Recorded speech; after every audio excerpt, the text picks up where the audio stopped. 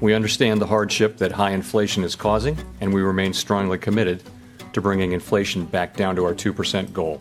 Jerome Powell and his colleagues at the Federal Reserve have a North Star. 2%. 2% inflation target. 2% target. A 2% target for the US inflation rate. I mean, it's more than a North Star. It's their religion, their obsession, their reason for living. They do everything possible to reach the 2% inflation target. The US Federal Reserve isn't the only bank in love with the 2% target inflation rate. Canada, Australia, Japan, Sweden, Colombia, and Israel are other economies after the 2% target.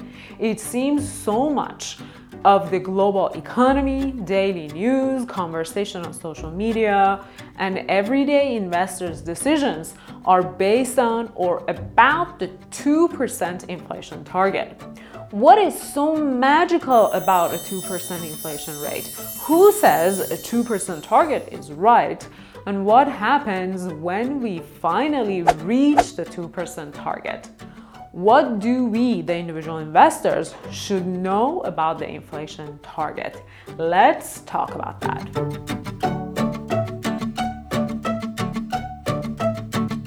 I am Hoda Mer, founder and CEO of StockCard, and on this channel, most of the time I share detailed fundamental analysis. Sometimes, like today, I tell you interesting investing-related stories. As an investor, fintech founder, and economist by training, I am fascinated by the 2% inflation rate target and all the action it brings to the stock market. The story of where the target comes from and its presumably magical power is worth our attention. From outside the Federal Reserve and in the media and the minds of the good citizens of the nation, we assume the 2% inflation target results from sophisticated financial modeling and years of experimentation by economists and statisticians over the optimal level that oils the wheels of the economy. That seems to be the right way of coming up with an important target for the world's largest economic power. But if you dig further, the 2% target is apparently a historical accident. We've heard Chairman Jerome Powell referencing Chairman Walker's heroic efforts in combating inflation and bringing the inflation rate back under control. In the 1970s, inflation was rampant in the US. When Chairman Walker took over the Federal Reserve in 1979, inflation was 11% and still rising. He raised the interest rates to almost 20% to control it, causing sky-high unemployment and two back-to-back recessions in 1980 for 6 months and in 1981 and 82 for more than a year.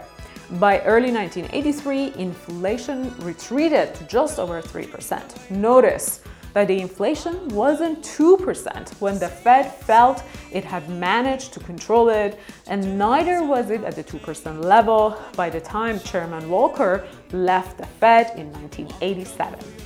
Indeed, our hero, Fed Chair Walker, never looked for, targeted, or achieved a 2% inflation rate. There was no specific inflation target for much of the economic history globally. The Federal Reserves of the world all aim to reach price stability until New Zealand came up with a fixed target. No other economy was focused on reaching a set inflation rate. New Zealand was the first country to come up with a fixed target in 1989.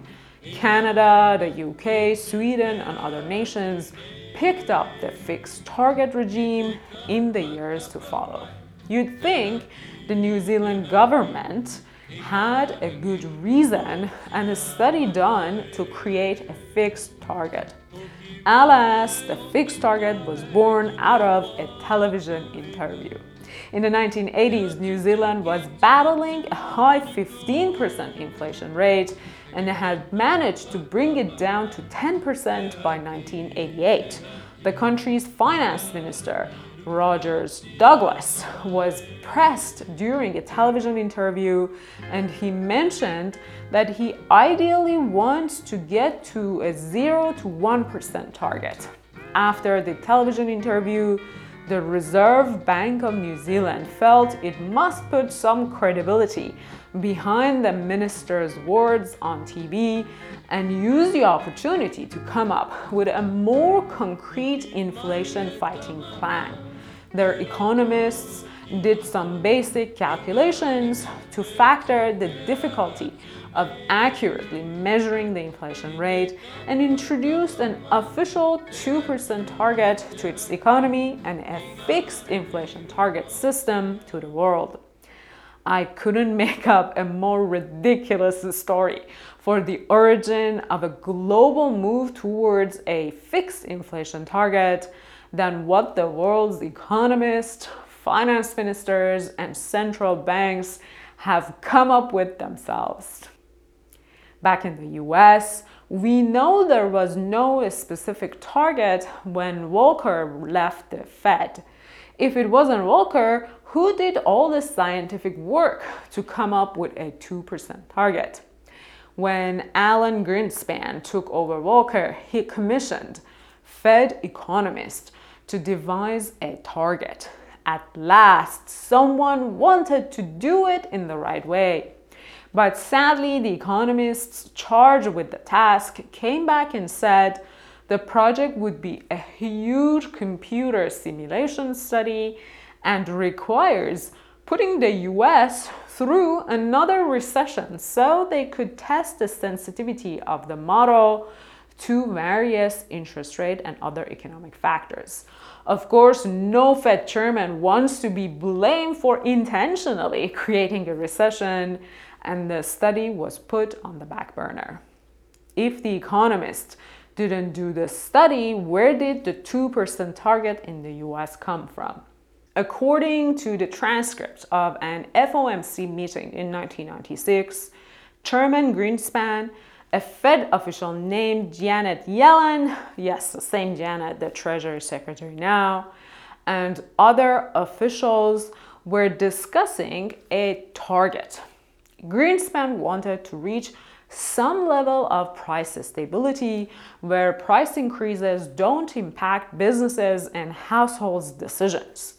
Yellen insisted on putting a number on that stable price level. They discussed that measuring inflation accurately is hard, but moving towards a 2% inflation target seemed good, and they will get a sense of the economy as things pan out. Oh, and voila, my fellow investors, the US's 2% target was born. Initially, the 2% target was more like a yardstick for the Fed's effort until 2012, when Chairman Bernanke officially announced it as our nation's inflation target. This is not to say that Chairman Greenspan, Janet Yellen, and other Fed officials and economists didn't know the implications of putting an arbitrary target for the inflation rate. It speaks more about the complexity and the distance between economic theories and the real world.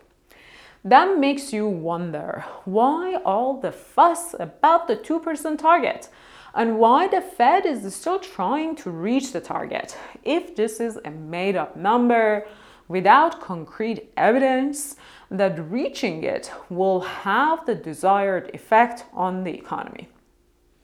I want to wrap up by imagining the day we hit the 2% target and see what would happen then. What magical chest of gems will we open when we get there? But before wrapping up, let's pause for a second and think about the implications of what we just discussed for individual investors like you and me. There is so much nonsense and noise in the world. Even the Fed, which is charged with maintaining the price and employment stability of our economy, makes decisions based on made-up numbers and looks to get a sense from the economy by moving towards the target. The individual companies we all invest in won't be immune to the same behavior. CEOs and leaders of companies that we all know operate in an imperfect world too. Financial analysts who come up with earnings and revenue targets and forecasts for these companies are also operating in a world of made-up numbers and noise. Plans may pan out or may not pan out as fast as we want, and companies may not reach the target numbers financial analysts or even themselves put in for the next quarter or year. It makes you wonder why we make so much fuss about companies hitting or missing targets and forecasts. They are as nonsense and baseless as the inflation target. Worrying about the stock prices today or whether the company managed to hit the analyst target or its own forecast isn't as important. It's nonsense. In the end, measuring the company's overall strength and growth potential matter more than hitting some arbitrary target each quarter. That's the primary reason my team and I built a stock card. We built it to enable anyone with any level of financial knowledge to start fundamental investing without the market's noise and nonsense.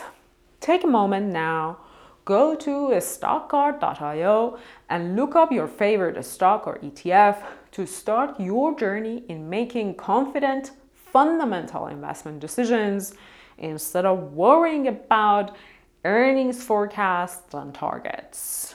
I leave a link in the show notes or simply type stockcard.io in your browser. Back to the inflation rate target and what can happen when we reach the elusive 2% level. The short answer is nothing will happen when we hit the 2% inflation rate. This is not a password to some sort of economic growth that suddenly gets unlocked at 2%.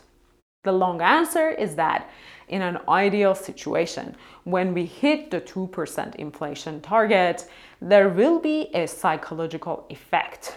Managing inflation is all about signaling to the consumers that they can save and buy without worrying about losing their purchasing power in the future, and to the businesses that they can invest in producing their goods and services and benefit from reasonable growth in the future. It is a subtle psychological balance when consumers and businesses feel good about today and the future alike. So it isn't the 2% itself that matters, it's the implication of hitting that target that matters most. The 2% level seems to be some sort of a sweet spot. Hitting a 2% level is low enough for consumers' mindset, but relaxed enough for the economy to grow. It is also possible that we never actually hit the 2% sharp. For years, inflation hovered above or below the 2% target, and the Fed focused on the average 2% level instead of hitting the actual 2%.